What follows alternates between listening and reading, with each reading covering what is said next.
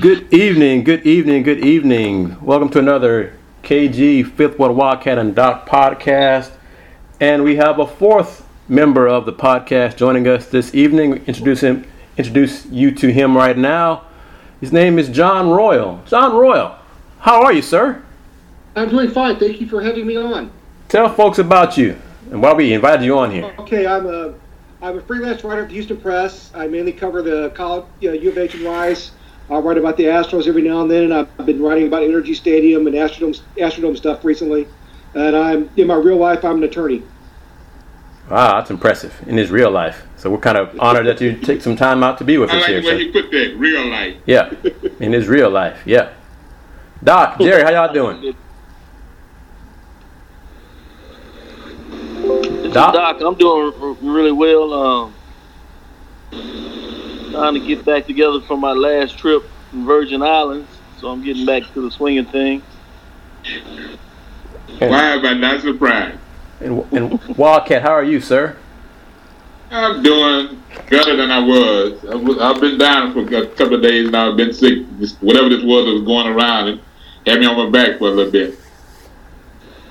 All right, let's get right into it. And Doc and Wildcat, I'm going to be nice to the two of you. And since John... Finally. Yeah, since John is a baseball fellow, like you two are, I'm going to let y'all talk Astros. So have at it real quick. Have at it for a few minutes.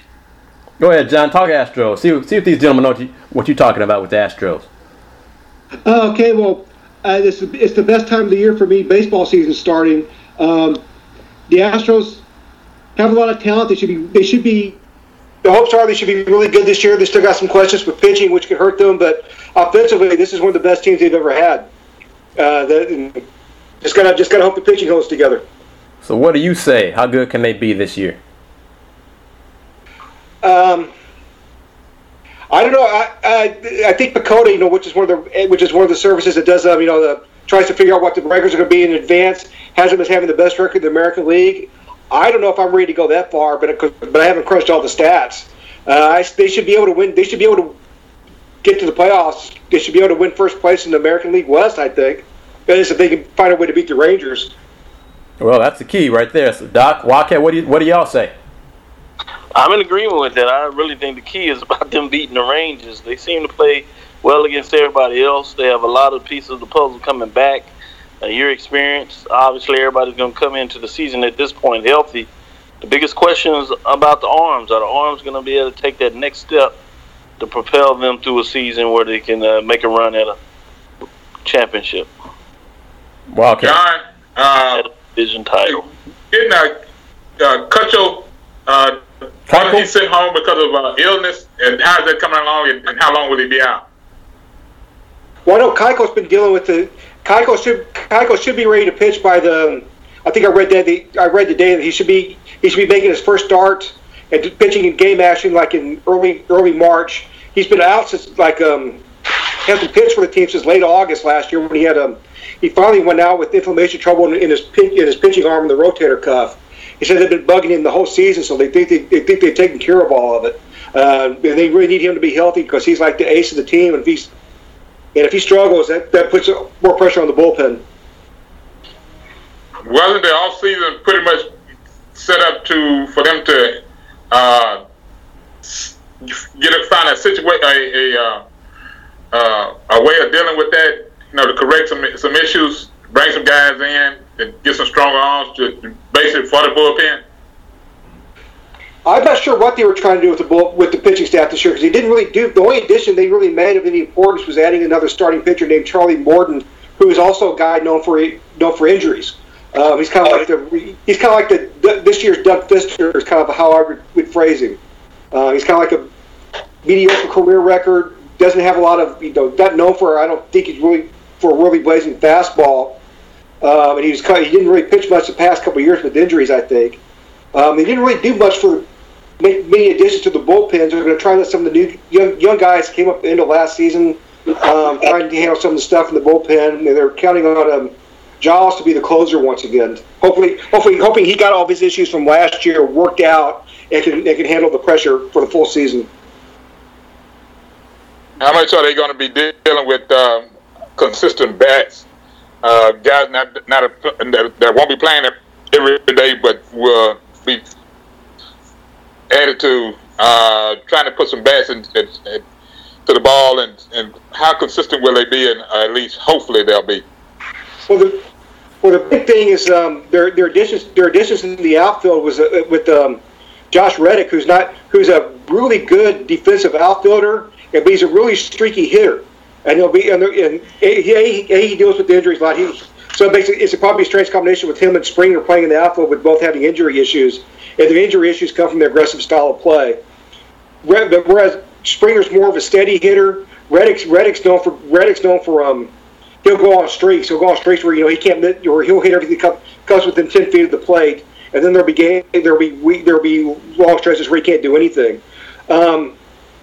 They'll have Beltran there to be like the fourth outfielder, and then to be the DH.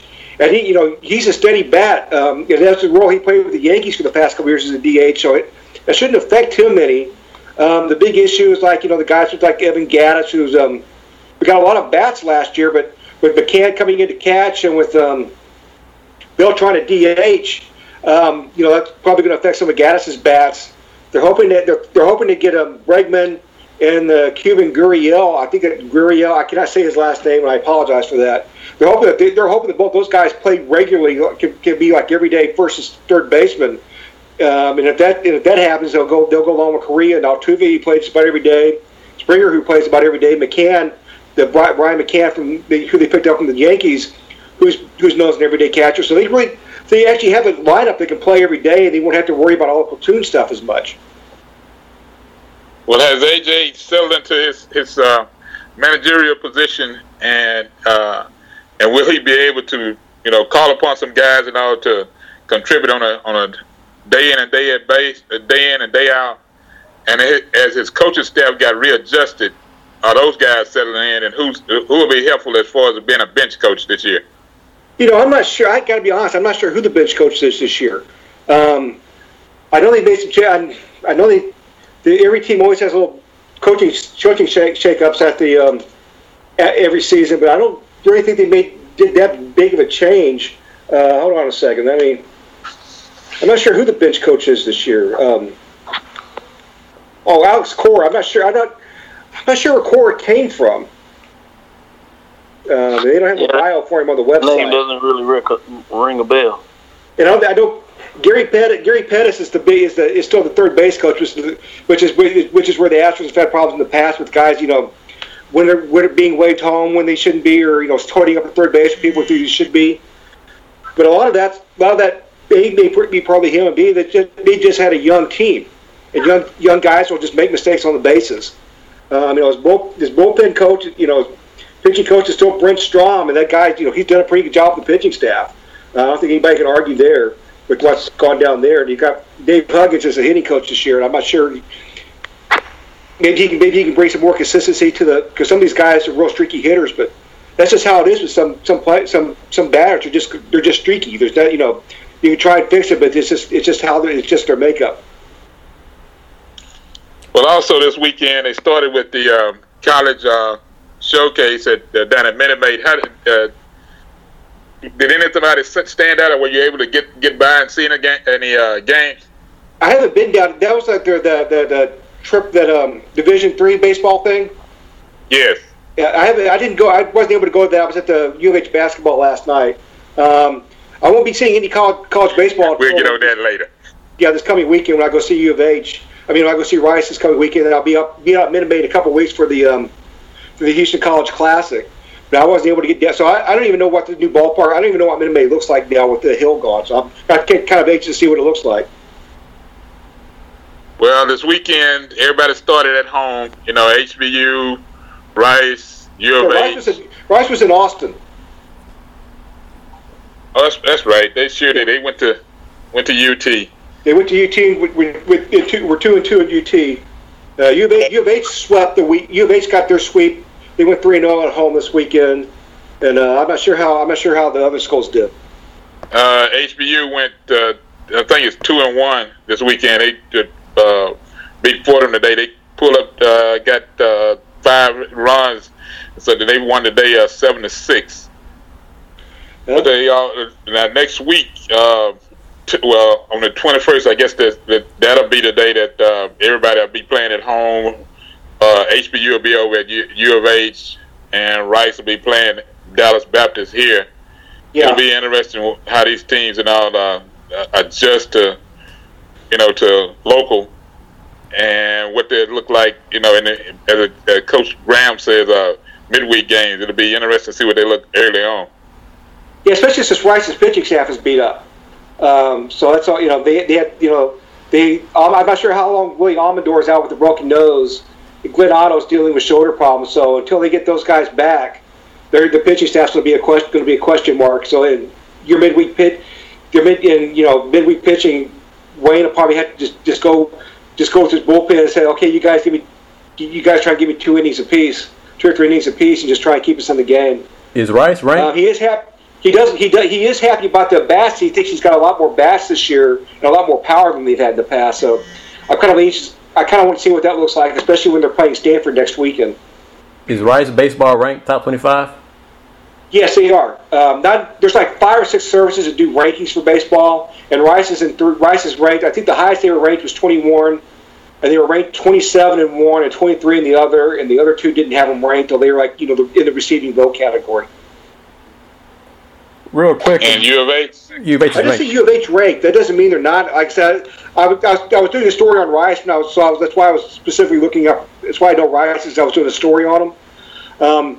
If U of H is ranked, they're going to be around the same. They're going to be around the same numbers as Rice.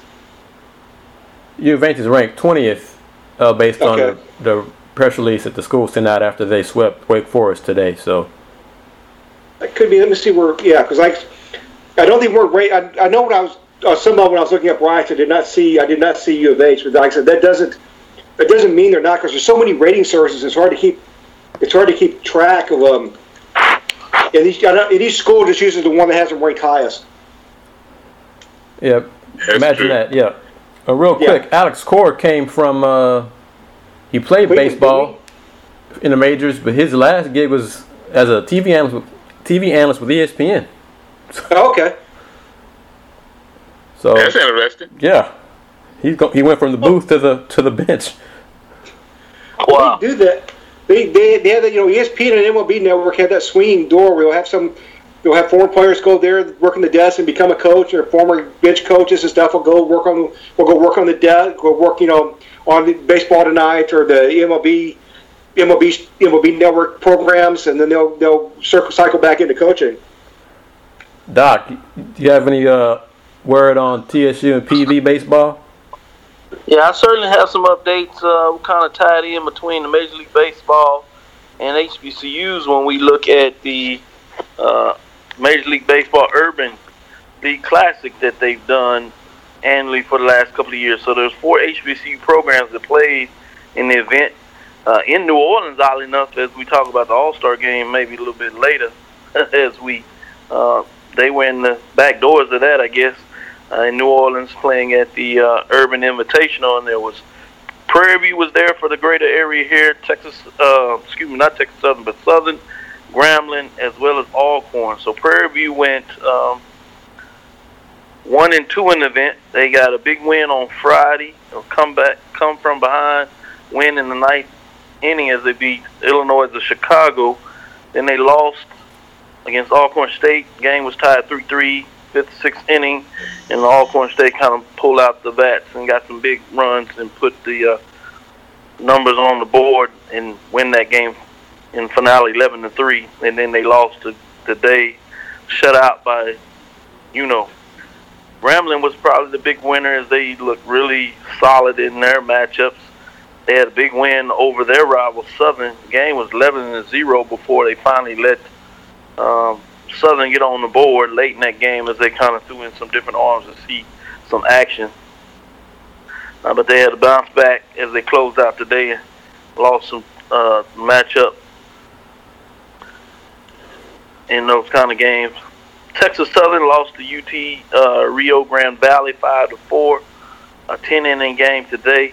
Give you some updates of how they're looking. They played some competition as they were on the road. They lost to UT Rio Grande Valley yesterday 9-0, so it looks like they got swept for the weekend as they were 10-run ruled by UT Rio Grande Valley 12-2 in those three matchups that they played them. So Prairie View got the long win for the Texas HBCU programs around this area. Gramblin's probably playing some solid ball. It just give you some updates on what took place there. Also, in regards to the game yesterday against Alcorn and the Grambling Southern, those games were broadcast on Major League Baseball Network as they do every year, the Saturday event of the 3-day event they have at the Urban League Classic. Doc, where's Grambling and the team, the programs, in terms of suspension, probations, APR? For the baseball? Just overall, because will the baseball team be able to go to postseason play? Yeah, it's my understanding that they're still eligible for postseason play. I need to look a little closer at the program that was having the issues with Southern in regards to APR. And they had got it lifted, and then they came back and gave another indication. So I know Southern's baseball program lost like 3 scholarships, and anybody that follows baseball at the college level, when you're talking about 11.7 scholarships, losing 3 scholarships is really significant, and it kind of showed by showing at least from the first matchup they had with Southern, and then they got shut out again today against so they're struggling mildly, and I think they're going to do that all year long. As you had the huge report that came out with Kadar, who's a legend.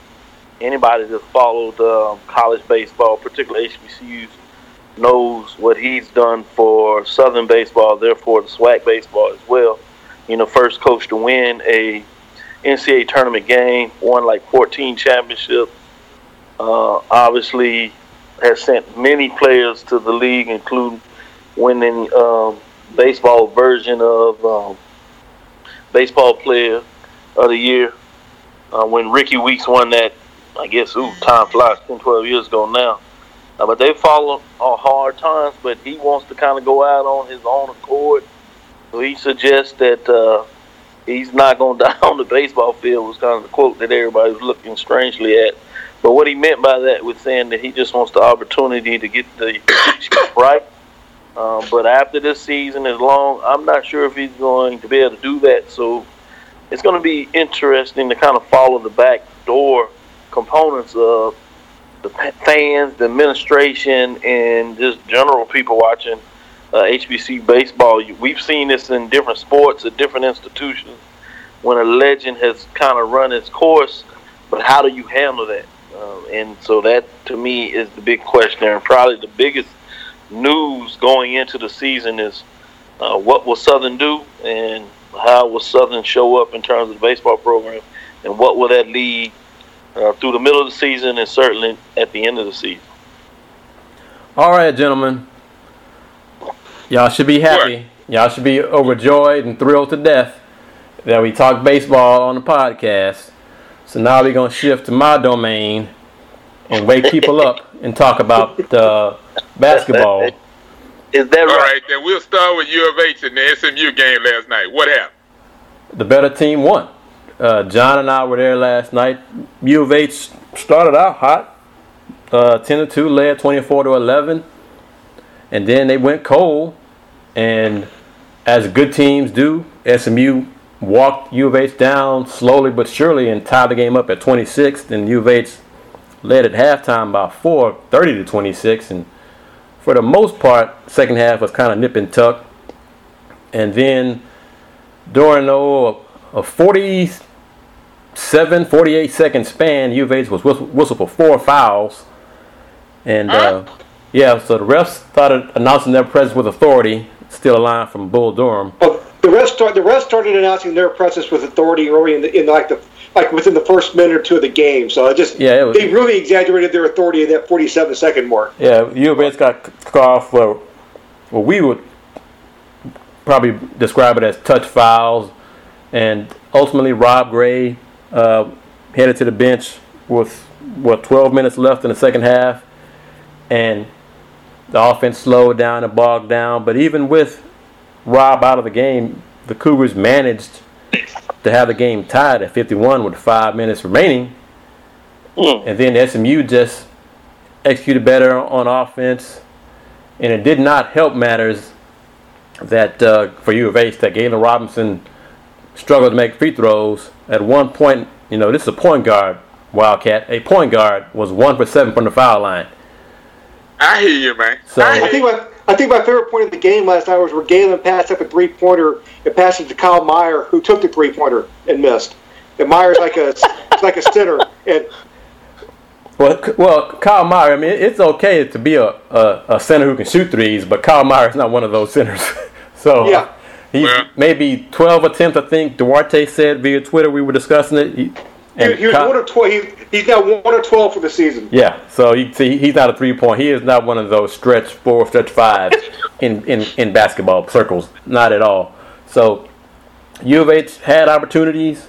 They blew them. And that was, they had a chance to beat SMU. SMU was ranked 19th in the polls. It would have been a Cougs probably, marquee win for their resume. They didn't get it. They lost by 10, 76-66. So now they're going to have to win the conference championship to get to the NCAA tournament. I think the big difference is U of H, and why they're still not there yet, is they still don't have that consistent third scorer. And when they got Rob Gray and they got Damian Dotson, and those guys are pretty much going to get their points. But if one of them goes to the bench or one of them's injured, they can't depend. There's nobody they can depend on every game to be that third scorer. And last night they just had nobody really picking it up. And so that just really killed him because they were able to concentrate on Dot. He got off to a really hot start. He couldn't. Then there was a period there where he just couldn't buy a shot. He missed 6 straight shots himself, and that's when the offense started getting cold and SMU started making a comeback. Coach Sampson is, he's lamented post game and after practice as well that they don't have a consistent third scorer, and Devin Davis is still not, 100% with his conditioning to be that reliable, 13-point game in game out weapon. But last night didn't help matters. He had 2 straight possessions where he scored the post on the first one, then had a face-up baseline jumper. Then SMU started double teaming him, and the Cougars went away from him at all. They didn't even give him good touches down low to make the SMU defense respond and collapse to kick it out to anybody else. So Dev Davis took 5 shots. I think Rob Gray took 23 shots and Dot took 19 shots. That's not balanced. Not enough balance there in the offense from those 3 guys. So we got a big game Wednesday night against UConn. UConn is now bounced back, got things kind of righted. U of H and UConn are 9-5 in conference. So the winner's going to have a head up for conference positioning for the tournament. So UConn's U of H's only signature win this year. And at the time, it didn't look good at all. So no, it looks better now, but that is U of H's lone good win this season, despite how maybe Coach Sampson would want to spin it to anybody who, on the outside looking in. But the game tips off at 8 o'clock here in Houston. It's going to be on TV. So that means we won't be getting out of Hofline until 11 o'clock probably after post game is done. But it's a big game. And hopefully, it's still a school night. There was an announced sellout Saturday for the game against SMU of 84-79. Be lucky to get half that Wednesday night against UConn probably. So y'all had a packed house last night. That's what they say. Not quite. You were there? Yeah. I would say they may have sold that many tickets, but there weren't that many people there. It's probably I would say it's 6,000 were there. It was probably the largest crowd I've seen in Hofheinz in a long time. Yeah, it was a good crowd. They had good student support, but it wasn't. There were not 84-79 butts in the seats in Hofheinz Saturday evening. No, sir. Chris and John, I wanted to follow up. I know we focused a lot in this particular part of the conversation on U of H, but I wanted to look in terms of SMU. Did they look like the number 19 team? Did they look that good of a team? Or what is your analysis of SMU? Eventually, they did. I mean, they're not a deep team, but their big man, Simi Ojayele, just dominated. Once he got started, and Ben Moore is like the glue guy. He can hit from the outside and score in the post, a little bit of everything for him. They're a well-coached team. They have good ball movement. They pass the ball. They get they find the open man. cutters, ball and player movement. They're a solid team. You know, they're not a flashy team. They're not gonna overwhelm you with flashy plays or anything like that. They're just a fundamentally sound team, and they will just cut you to death. You know, they'll beat you slowly but surely. They will just wear you down, and if you don't put them away in the first half, their defense is good enough to keep them in the game until the offense gets on track, and that's what happened yesterday. Yeah, I was just going to refer to it as kind of a grinder team. They just grind away on you. Yeah. You know, they do the little things. Like Chris said, they're great, good ball movement. They're good defensively. They're not flashy. They're just always there. You can't. It's hard to shake them off. They're not going to fast break because they got, you know, they're playing 6 or 7 guys the whole game. So they're not going to fast break 40 minutes a game. They can't physically do it. But they just stick with you. Yeah. And like Chris said, if you don't put them away, get the big lead away in the first half, they'll just come. You're going to be surprised. Midway through the second half, they'll be in the lead. You're not going to know how it happened. And I was glad to see they have a young man from North Shore, Jerry Foster. He played well for them yesterday. He had, I think, 10 points, 5 rebounds, and 2 assists. And one thing is, they're tall. They're a long team. Their backcourt is like 6'4", 6'5". Foster kid is like 6'6". And they go from like 6'4", then their front court 6'7", 6'9", 6'11". And they got long arms. When they went to the 1-2-2, 1-3-1 half-court defense, U of H did not attack it, did not respond to it, they struggled against it because of their length. Because, you know, Galen Robinson is not 6'6", he's 5'11" maybe, you know. So, and Rob Gray is not that tall. So that length of SMU bothered U of H and took them a while to adjust to that defense. And it was one of the problems. And then you can listen to Coach Sampson's post-game go to my website, you know, HoustonRoundBallReview.com, and the YouTube channel, Houston Roundball Review, and hear his post-game comments. And he did a great job of getting to that line without going over the line of criticizing the officiating. So it wasn't an ideal officiated game, but some people would believe that the refs and the calls they made helped SMU win the game. Let's just put it like that. Well, let me ask this question then. But what you saw last night, because SMU has been a question mark with me since, I guess, since they started conference play. Are they built for the long haul in postseason play? I guess what I'm asking is, can they get to a regional? They can get to the second weekend. They can get to the Sweet 16. They can get to the regional. Yeah. Yeah, it's going to depend on the matchups, of course. Sure. But yeah, they can make it. They can make it to a regional. They can make it to the Sweet 16. I don't think they can get any further. But I think they can make it that far. I think they can get that. I think regional will be about as far as they get.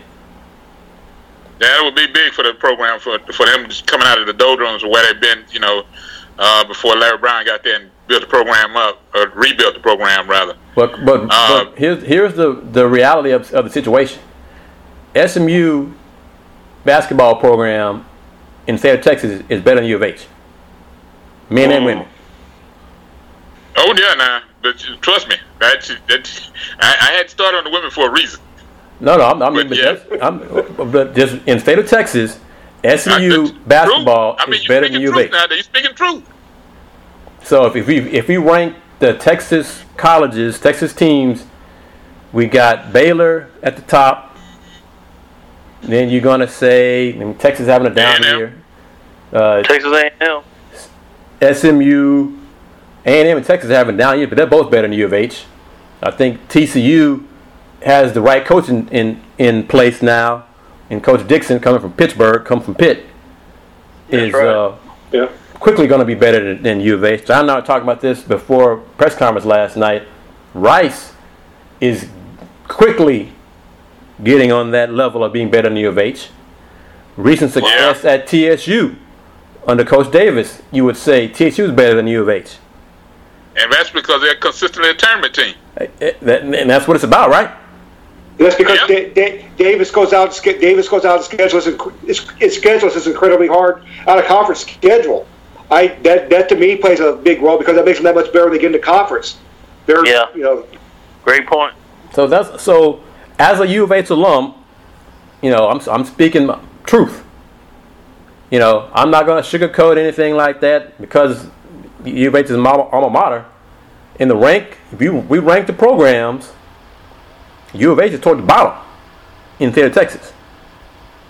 Well, let me ask you this question: where does HBU stand in a local situation? Because they're starting to make a move now. And Coach Cottrell's offense, they're winning games running and gunning. That's his style of play. That he likes to have his teams play. Oh, I'd say TSU, Rice, U of H are probably even on that same tier, and then HBU is after that. I don't believe the gap is as wide as some folks would have you believe among those four schools, which leads us to the discussion that we've had off air and on podcasts for years. There needs to be a city tournament. These schools need to play each other. They can play at Toyota Center, H&PE, the Tillman Fertitta Center, whatever, but they need to have a Philly Big Five type tournament here in Houston, year in, year out, to generate some fan interest locally, because we all know this is a football town, but at least put forth some effort to have basketball fans come see your programs, plural, all of them, and then you'll have a better chance of keeping some local talent in town because they'll want to play in front of large crowds, which none of these programs generate right now. No question about it. We've talked about it several years in a row. Come to the point it sounds like we don't have to try to pull it off ourselves because it doesn't seem like they understand the importance. Because the biggest thing that I like about it is the fact that it's going to help recruiting in regards to giving an opportunity or a reason for some of the players to decide to stay around the area when we constantly are losing players at this point. You have to change it up more than what they're doing right now. I think the alumni would really get into it from all the schools. I know I'm around U of H and Rice a lot, especially U of H, and I know the alumni and fans are just really. And Kelvin Sampson's gotten on me about this in the past, but there are fans who just really don't like what U of H does out of conference and would like to see them start getting more competitive names and more schools they've heard of. And so they bring in Rice, TSU, and HBU, and the fans would show up for that game because they know who these guys are. They know the schools are. There's the intercity competition, and they would love to have something like that. It may not help this. It may not do all the wonders in the world for their RPIs, but the fan base would really get fired up for once. It's hard to get one of these fan bases fired up about these out-of-conference schedules. And ultimately, it would improve the RPIs because if all four programs, or at least three of the four programs, are good year in, year out, then that's going to help those other schools' RPIs. Because if we're all good at the same time, then we're helping each other out. Years ago, there would be the knock, well, I don't want to play TSU or HBU because their RPI was so low. It would hurt us if we lost to them. One, don't lose to them. If you're so big and bad, don't lose to them. Two, if all the teams are good, it's going to be a rising tide floats all boats. I've said that before on these podcasts about this city tournament. But some folks just don't want to do it. They'd rather schedule these unknown to the local fans programs and then hope that the unknown program will generate interest and fans will spend money to come see that team play. That's not going to happen. Well, at some point, they got to figure something out. Either Morganton or somebody's AD got to push the button. Step across that line and make the phone call. Yeah. I agree. I don't know who that AD is going to be. Maybe it's Charles. I don't know who that's going to be, but because I don't. Yeah, I don't think the phone call will come from U of H. Won't be U of H. I don't. Yeah, I'm definitely not sure it's coming from them. I don't know. I'm not up at TSU enough to know what's going to happen. Well, if they would start it, No, I mean, we talked to Mike Davis after the Rice game back in November. And he said he'd love to if he got paid. Yeah, he said it point blank. Yeah. I'm not going to play him for free. Yeah. So real quick, Wildcat, how can folks find you on the internet? You can find me on the internet at Twitter, TweetDeck, Facebook, J.L. Woodley 1, Jerry L. Woodley Jr., and on YouTube, SoundCloud, Blogger, Blogspot, The College Sports Report, AKSV, The CSR. John, how can folks find you on the internet? Okay, you can find me on Twitter at John_Royal. And generally 2 or 3 times a week I write for the Houston Press. I'll have some on the Houston Press website. And I can't believe I just forgot how to get to that, what the website, how they title the website. I know, because it used to be here, it's blogs.houstonpress.com, I believe, is how you get there now. And, go ahead. You had another one, John, that you were going to get? Oh, no, that's it. Those are the 2 ways, by Twitter and then through the Houston Press website. Certainly. And in terms of Doc, you can contact me on the social media platforms of Facebook, Instagram, and Twitter at Dr. Kenyatta Cavil, DrKenyattaCavil. Again, that's DrKenyattaCavil. You can catch me live on KKBQ 92.9 every Tuesday from 6 to 7 with Dr. Cavil's Inside the HBC Sports Lab. If you can't catch it live on KSOHTV.com, you can catch it as a podcast on SoundCloud at Dr. Cavil's Inside the HBC Sports Lab. And let's, real quick, I'm going to talk about Rice and then get John's thoughts on the NRG renovation talk. Rice men's hoops, they lost Saturday to UTEP 79-71, and they're now a game behind the Miners. But the Owls are 8-6 in Conference USA and 18-9 overall. So as we touched on a few minutes ago, their program is on the uptick. But John, what are your thoughts on? Well, let me ask you, who is, in your opinion, the best player on Rice's team? Right now it's Igor Kulichov, the Russian forward. He's like a double machine, and his doubles come off points and rebounds. I know that I haven't seen him play in about a month, and I wanted to get out there for the second half last night and was just too tired. So I'll try and catch one of their final home games this week. But the guy's one of those. He doesn't have a con. He's what Mike Davis. He's what Mike Rhodes wants. He doesn't have a conscience when it comes to shooting the ball. Mike wants these guys to shoot the ball, and if they miss, to not stress out over and just keep shooting the ball. He does that when he gets hot. When he is hot, he's incredible. Last night though, he was like only 2 for 7 last night. But unlike some of the guys in the Cougars, he also went to the free throw line a tremendous amount of times. I think he. I thought I wrote that down somewhere. What he was like. I can't find it, but he went to the free throw line. He was 8 for 12 from the free throw line, I think, last night. So he finds a way to get to the free throw line every game. He's not the tallest guy in the world, but he finds a way to get in there and get 10, 11 rebounds a game. And Mike Rhodes talked about how good he is on defense. And he's not a flashy defender, but he always finds a way to play the lanes. And then, so I think everybody figured Marcus Evans would be this heart and soul of the team this year, but Igor's just kind of the way the offense has worked has been Igor Kulichov. And I would agree with you, John, that Igor this season has been the Owls' best player, most consistent player. Marcus Evans has been, he's had his moments, but I think Igor, game in, game out, has been the team's best player. They got a game, I think, this Thursday, home game against Southern Miss, I think. Yeah, I think so. And then they have a game. Saturday night. I just forgot who they play. That game's at 7. I think that game's at 7. La Tech. Yeah, La Tech, which that's probably a win for La Tech. But the one thing about Rice this year is, even the games they've lost, they've not been blown out one time this year. They used to be Rice to get, we play a better score and then they lose by 20 points. They've pretty much been in all their games this year.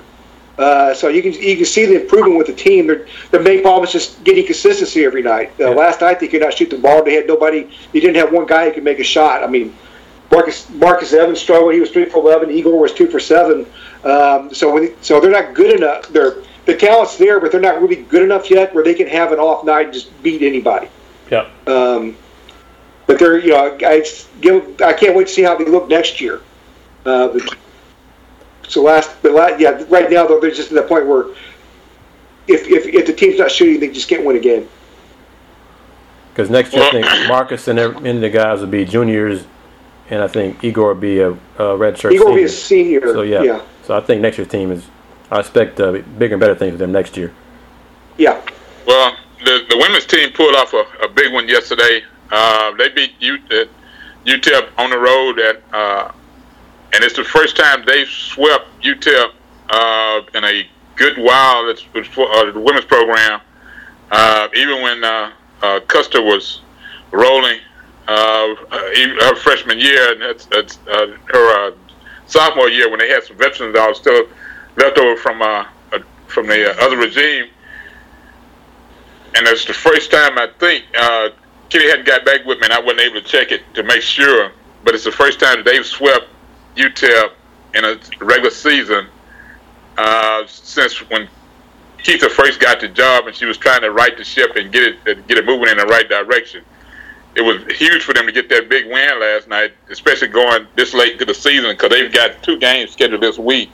Both on the road. Yeah, this is part of the 4-game road trip. Not Marshall, I'm sorry. They play Southern Miss. And La Tech. This is same like the fellas. And La Tech. On the road. So it'll be an interesting week, and both of those games are on the road for them this week. So, yeah, the Owls, Coach Langley, Tina Langley, she got the team headed in the right direction. I mean, they're 16-9 overall, 7-7 in Conference USA. They're on like a 4-game winning streak right now. Right. Their future's bright. You know, and right hire, right the program, recruitment group that's coming in, and one that's there already. And if you ask me to rank the women's teams locally now, we're not asking. I'm demanding you say something right now. Right now, because I have to ask Doc to tell me what's going on, what's happening over at TSU with them, because they're kind of having some issues. But they're falling on hard time. They had a horrible loss last night. They're attempting to go from number 1 in the SWAC for 4 or 5 weeks. They were my top 5 programs. They were number 1 in the ranking of all HBCUs in terms of the major division for Division I HBCU women programs. Now they're threatening to fall out of the top 5, which is significant this year, as we talked about in a couple of shows ago. The first round or quarter rounds of the SWAC tournament will be held at the top 4 teams finishing the regular season's home court. So I believe if they're not careful, they're going to fall to 5, maybe 6, but probably not those, but fall to 5, which means they would be on the road instead of hosting the game, not being a number 4. So they're struggling mightily. I'm not sure what's going on. They're just not playing very good basketball for long stretches of periods of time, which is really hurting them in regards to the last couple of losses they've had, including the one that was really tough to Pine Bluff yesterday. Yeah, I saw that in the biggest win for HBCU women basketball programs was the win that Bethune-Cookman got yesterday over Hampton, which pretty much locks up the regular season for them. 66-56 over Hampton, which obviously was the team that was playing some good basketball in the MEAC at that level, but they really are not the same after they lost their top performer earlier, probably about the midpoint of the season in the conference play. And so Bethune-Cookman Wildcats taken advantage of that. At 11-1, 15-9 overall, they're playing some really good basketball on the women's side. And real quick, as of right now, Rice women are the best team in Houston, then TSU, then U of H and HBU. And the gap between TSU and TSU and U of H, second and third and fourth is huge. Yeah, that says a lot. Well, Chris, were you Yes. surprised by Oklahoma's win over UT yesterday? Hell yes. Sure as hell was. I'm gonna ask you. Well, let me say it like this: as big as the gap at the final score, that surprised me. The final score was 74-73, but that's because the Longhorns hit a 3 at the buzzer, so Right. he was up by 4. And they pushed the rest of I say the last 5 minutes. They just pushed and just tried to get over the line. But Oklahoma, I don't know what transpired, how Sherry said whatever she said to him at halftime, but they figured it out. You know, they were up, and then they just came out at halftime. That first 3 or 4 minutes in the second half, during the middle of the third quarter, they just got it going.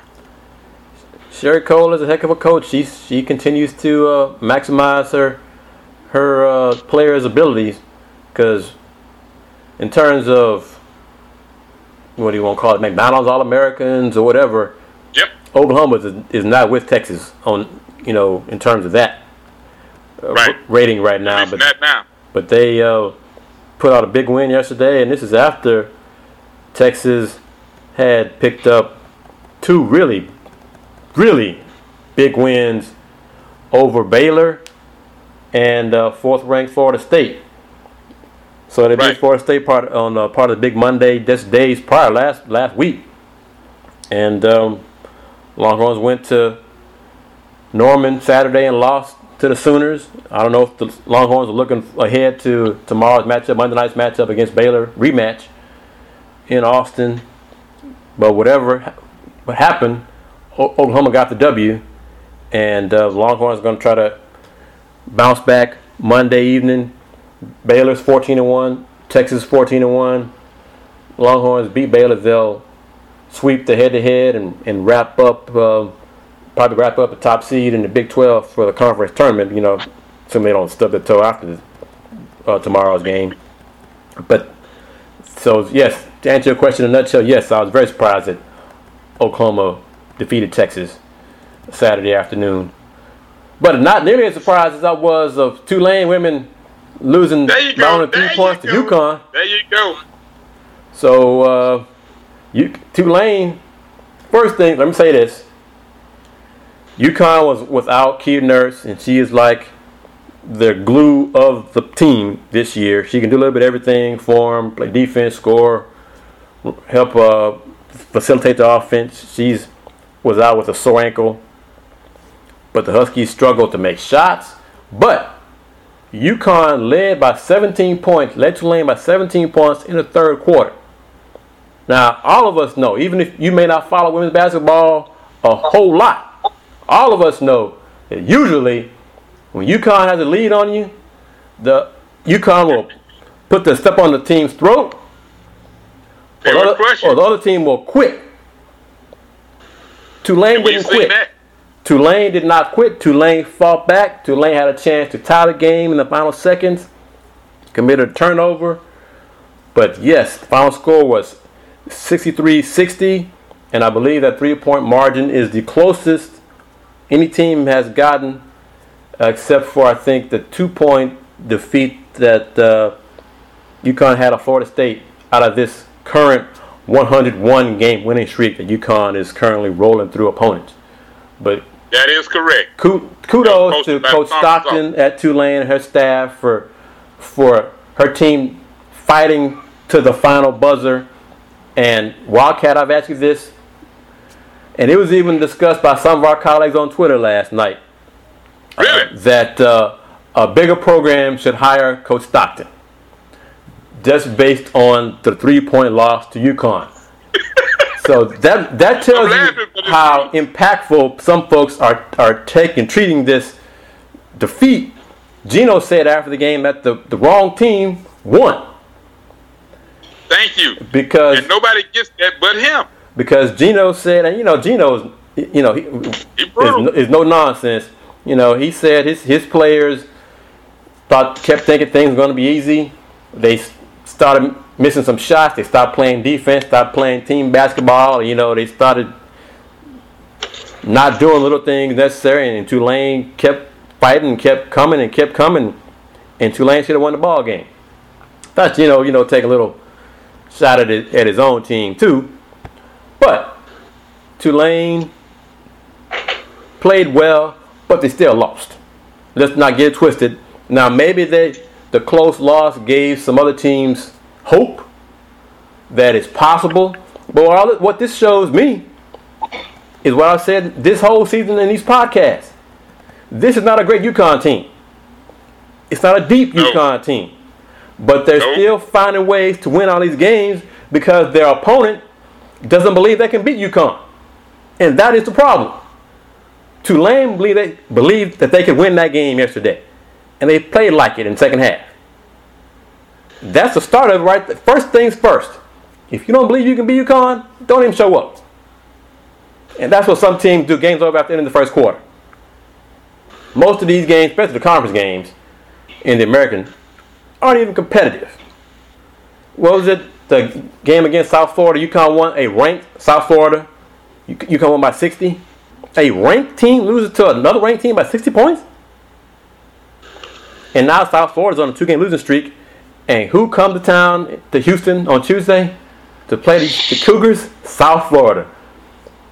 Oh my goodness, I think Coach Huey's squad is going to get mashed because Coach Fernandez is not going to be happy with his team struggling because these 2 games they lost were at home. So they head to the road, and U of H is the first team to play South Florida. So the Bulls are going to try to snap this losing streak, nip it in the bud real quick. We shall see how it all plays out. But Wildcat, the second best team in the conference this year is Temple, not South Florida. Temple is ranked. I'm gonna have Temple ranked getting it done in my top 25 for hoopfeed.com. We're gonna vote, submit my ballot tomorrow evening, but I'll have Temple in my top 25. So we have some light at in the tunnel in the American that it's not just UConn.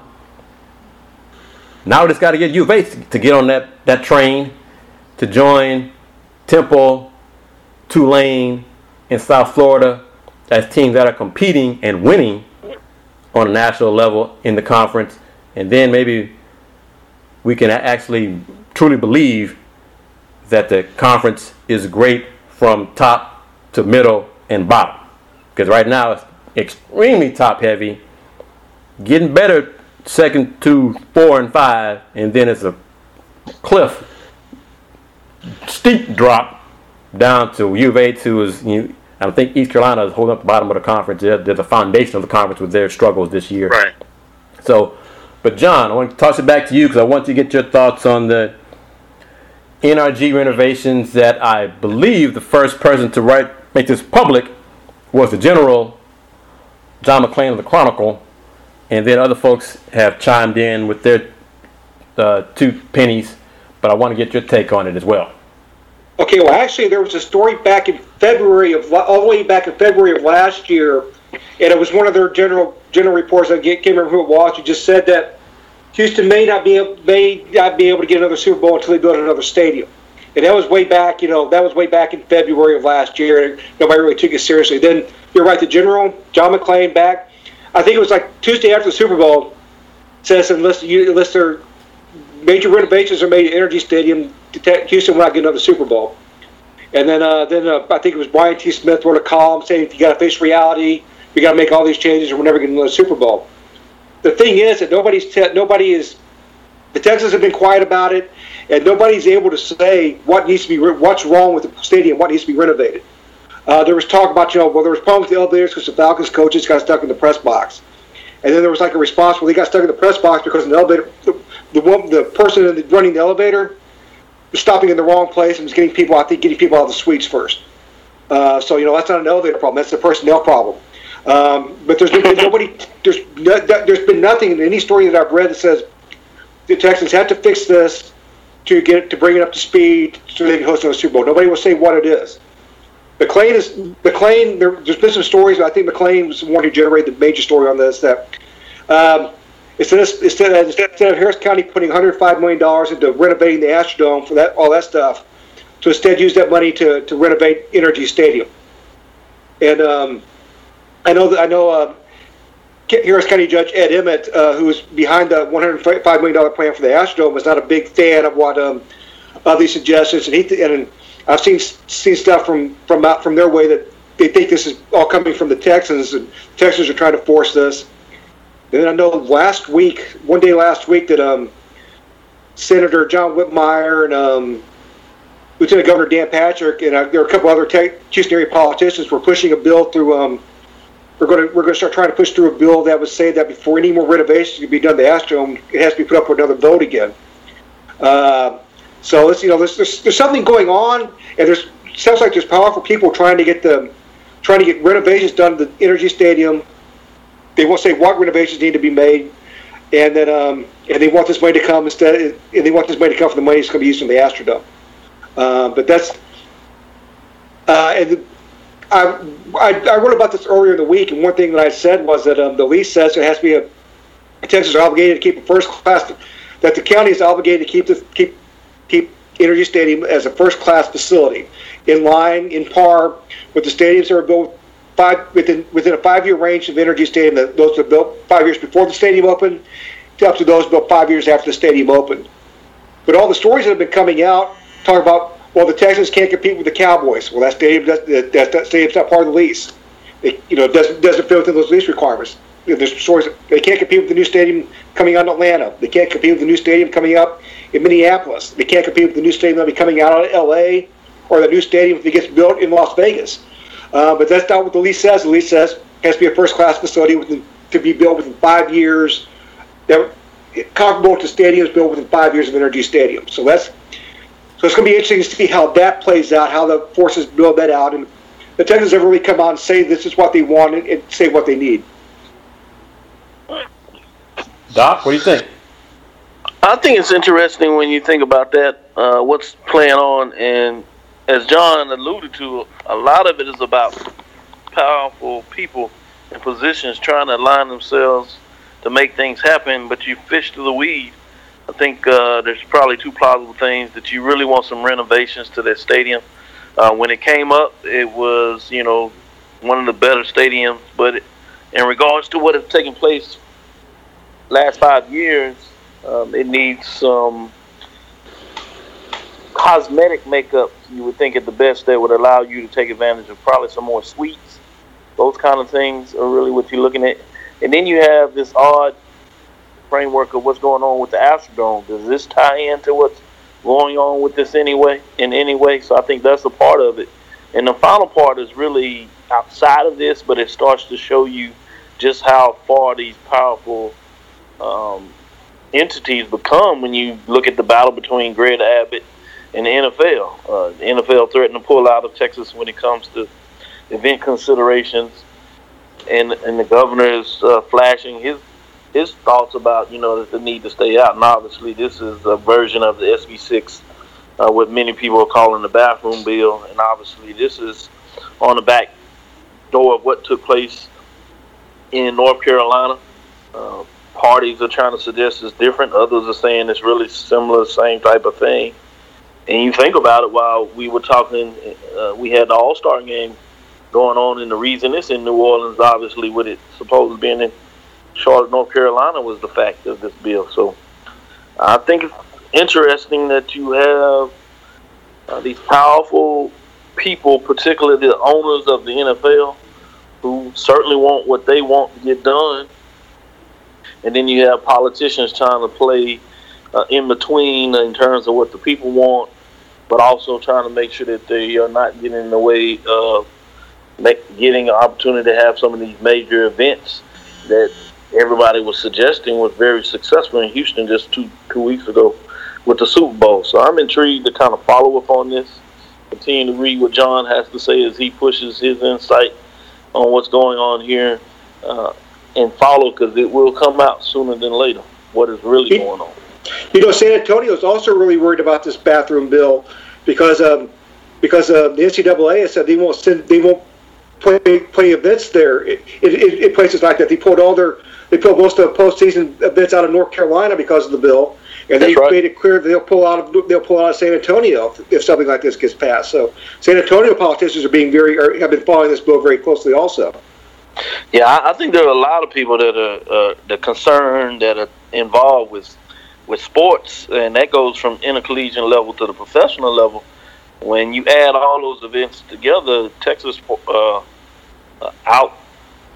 able to outbid and have facility over the last 5 years than any other state in the country.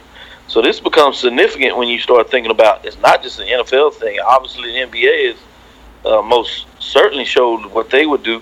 The NFL, the NCAA has pulled it out. So you're talking about Final Fours.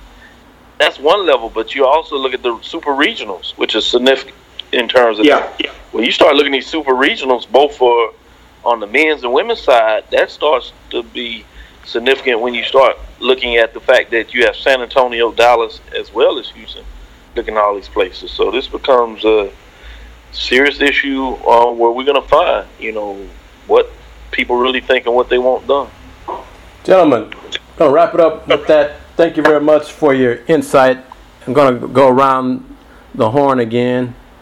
And John, how can folks find you on Twitter? John_Royal. Doc? Yes, Dr. Kenyatta Cavil, DrKenyattaCavil. Again, that's DrKenyattaCavil. Facebook, Instagram, and Twitter. Wildcat. Find me on Twitter, TweetDeck, Facebook, JL Woodley 1, Jerry L. Woodley Jr., and on Blogger, Blogspot, YouTube, SoundCloud, at AKSV, DCSR, The College Sports Report. And I am KG of the Houston Roundball Review, HoustonRoundballReview.com, Houston Roundball Review on YouTube and Instagram, VHR Review on Twitter. You can catch our podcast on SoundCloud and iTunes, the KG and Fifth Wildcat and Doc page on Facebook. We're in Pod Directory as well.